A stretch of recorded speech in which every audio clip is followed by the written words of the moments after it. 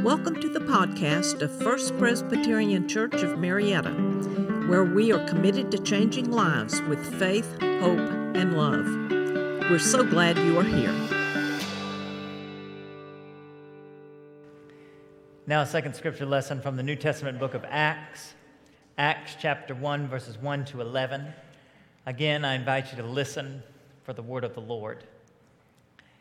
In the first book, Theophilus, I wrote about all that Jesus did and taught from the beginning until the day when he was taken up to heaven after giving instructions to the Holy Spirit to the apostles whom he had chosen.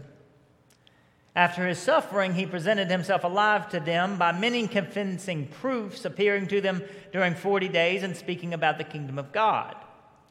While staying with them, he ordered them not to leave Jerusalem, but to wait there for the promise of the Father. This, he said, is what you have heard from me, for John baptized with water, but you will be baptized with the Holy Spirit not many days from now. So when they had come together, they asked him, Lord, is this the time when you will restore the kingdom to Israel?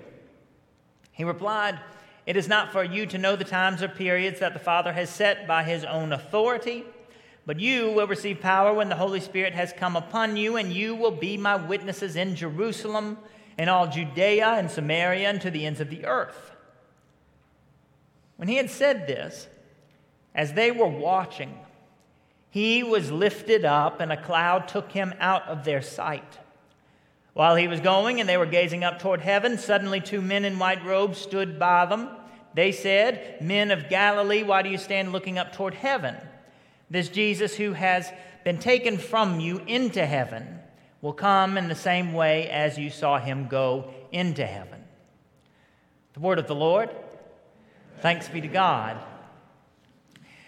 Today we honor graduates of high school and college, and we have an eerily appropriate pair of scripture lessons for the occasion. For today is what the church calls Ascension Sunday, when we celebrate that moment when the Lord Jesus Christ ascended into heaven, and the disciples stood and watched, staring off into the sky, even after he was gone from their sight.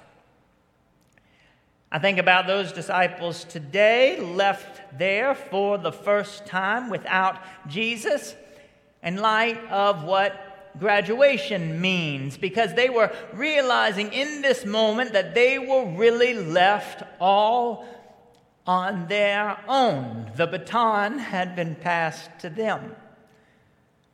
This is a significant feeling, realizing that you're all on your own. Some people feel that, and it makes them very excited, but I doubt the disciples were very excited. Maybe they were terrified. I don't know for sure what they were feeling. However, I imagine that what the disciples were feeling was something like what I was feeling when my mom left me at college.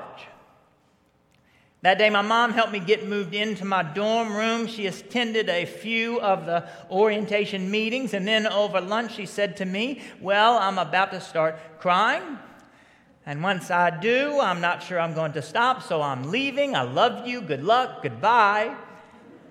And she hugged me and she left. Now, I remember all this. I remember especially watching her walk away. It was an eerie feeling. She was gone, and this was back in the old days when a parent could really be gone. It was before there were cell phones, so she was really gone. She was headed back to Marietta, Georgia, while I stayed in Clinton, South Carolina, left up to my own devices. Among other things, that afternoon, I set up an answering machine in the dorm room. That's about how old I am. And Jesus leaving the disciples was something like that. Maybe you've heard of helicopter parents who sort of hover around their kids even after they've been dropped off at college. Jesus lifted up from the earth. He was airborne, Scripture tells us, but he really left. So the disciples really were back on earth trying to figure out how to keep the church going without him there. Can you imagine what that would have felt like? Some people can't, though I imagine most people can.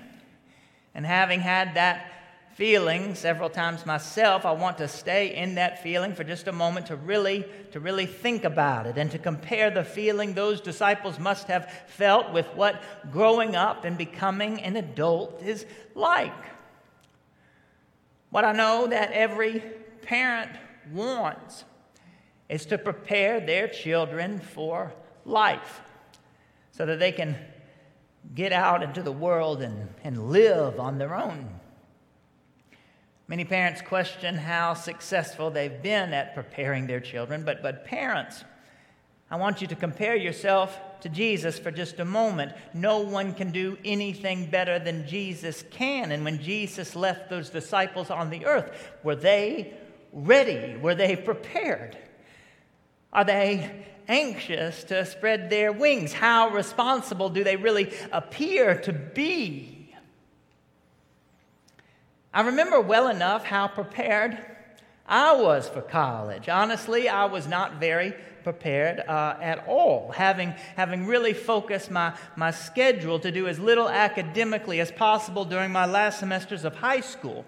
On my first day of college, we took a few tests as a part of freshman orientation, and I tested right into remedial English. Apparently, shop and weight training weren't the preparation classes I should have been taking in high school, because this wasn't English 101 that I tested into. I wasn't ready for English 101. This was more like English, learning English as a second language or something. And our professor was helping us with comma placement and with whether to preface a noun with a or an.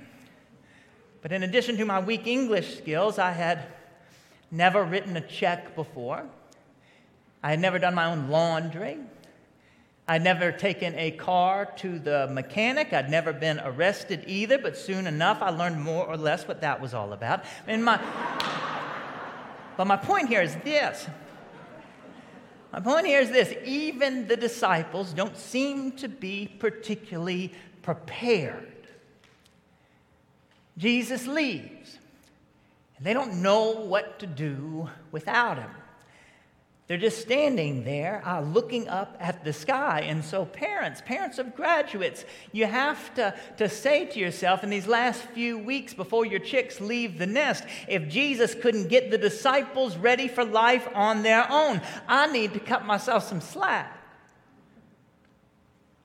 It's impossible to completely prepare a person for independence, because there are some things in life that you won't ever learn how to do until you have to do them on your own. Maybe you know the hymn, Jesus Walked This Lonesome Valley. It goes like this. Jesus walked this lonesome valley. He had to walk it by himself. Oh, nobody else could walk it for him. He had to walk it by himself. And then the next verse goes this way. You must go and stand your trial. You have to stand it by yourself. Oh, nobody else can stand it for you. You have to stand it by yourself. That's the truth. And in doing so, you will find the strength that you didn't know you had. You'll learn to rely on a power that you never fully knew was there. You'll begin to walk on your own. You'll run without waiting for someone to lead the way. Once Jesus ascends into heaven, the final lesson can be taught to these disciples, and the final preparation is finally complete. Because the disciples are now having to do on their own what Jesus had been doing for them. Dr. Martin Luther King Jr. tells his version of having to do this same thing in one of his sermons. He was in Birmingham, Alabama, which you might know was such a violent place during the civil rights movement that some folks called it Bombingham. Dr. King's life was threatened while he was there. He was in danger and he couldn't sleep. The thought of that brick which had been thrown through a window of the house he was staying in kept him up. He knew that not only was his life at risk, but that of his wife and children as well, who were staying in that house with him. In the middle of the night, unable to rest, he went into the kitchen and made himself a cup of coffee, and there There he thought about how much he would love to talk with his father, who was miles away back home in Atlanta. He couldn't depend on his father for comfort in this moment because his father was too far away. But in this moment, in realizing how far away his father was, he bowed his head in prayer and he asked God for help. And he felt as though he was possibly praying to God for the very first time all on his own. Now, I don't think that Dr. King meant that this was the first time he had ever prayed. I feel sure that he had prayed plenty of times before, but you don't know. You don't know that you've been leaning on your parents' faith or your grandparents' faith until you're bowing your head before God Almighty in a state of deep and personal need. The old preachers used to say that God has plenty of children, but God doesn't have any grandchildren, because just being related to someone who has faith isn't enough. You can't inherit faith. You have to have it on your own. And so being in proximity to the miracle worker isn't enough to prepare the disciples for what they must do.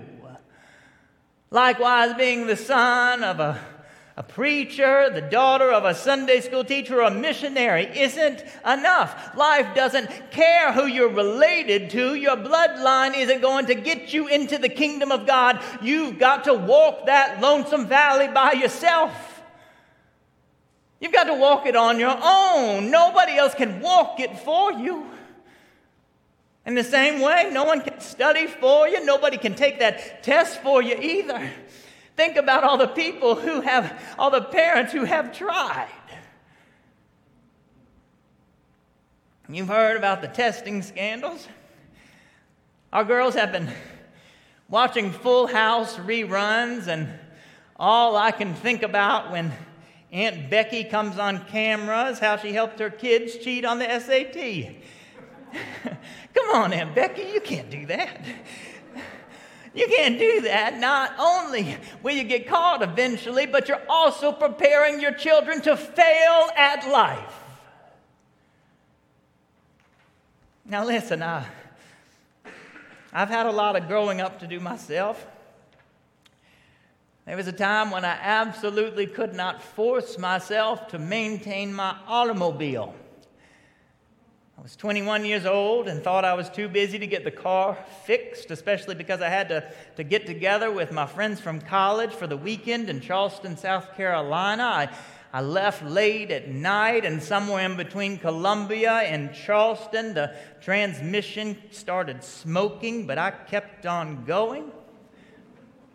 And it was late. I was out in the middle of nowhere, and eventually the car quit on me. It just completely gave out. Fortunately, I made it to the shoulder of the road and cut the engine, then tried to crank it up again, hoping that it had reset or something. Well, it hadn't. And what do you do when you find yourself in such a circumstance? This was in those days before there were cell phones. It was dark out. My car was broke down, and I had on cowboy boots. What do you do in a situation like that one? You start walking, because nobody else is walking for you. After 4 miles, I made it to an exit that had a payphone. I called a wrecker and asked the dispatcher if the wrecker could pick me up at the exit I was at before picking up the car. And she said, "Sir, it's a tow truck and not a taxi cab." That's one of those lines I'll remember for the rest of my life. But I also learned the lesson that I learned that night the hard way. And I had to learn that lesson the hard way, because sometimes that's the only way that thick-headed people ever learn. Hadn't Jesus told them what they should do? Hadn't Jesus taught them? Hadn't he already told Peter? Hadn't he already shown Thomas? Hadn't he already proven to them all and instructed them on what they should be about? But sometimes the only way we're ever going to do what we must do is when the one who would do it for us leaves us behind. Now, I don't think Jesus wanted to leave them. any more than my mother wanted to leave me at college, but she loved me too much not to help me learn that most important lesson. And in leaving me at college, one chapter of my life came to an end, but just when that chapter ended, another one began. That's maybe the most important thing to remember. The main character, the one everyone else depended on, leaves while the story keeps going. Our second scripture lesson began in the first book, Theophilus. I wrote about all that Jesus did and taught. You might know already that the author of the book of Acts is also the author of the Gospel of Luke. In the first book, the author wrote to his friend Theophilus to tell him all that Jesus did and taught. Acts is the next book, and just because Jesus leaves, that doesn't mean that the story ends. It only means a new chapter is beginning. For many of you, this month is full of celebrations that mark the end of the first book. In the midst of all that celebration, give thanks to God and get ready for the beginning of the next one, where you, graduates, are the main character. And as this next book begins, don't be afraid. Keep walking. Remember always who you are, and remember always who is walking with you, even if you can't see him. You are God's own, with a new story to write. Amen. This podcast is a ministry of First Presbyterian Church of Marietta. Come join us Sundays at 189 Church Street, Marietta, Georgia, or visit us online at fpcmarietta.org.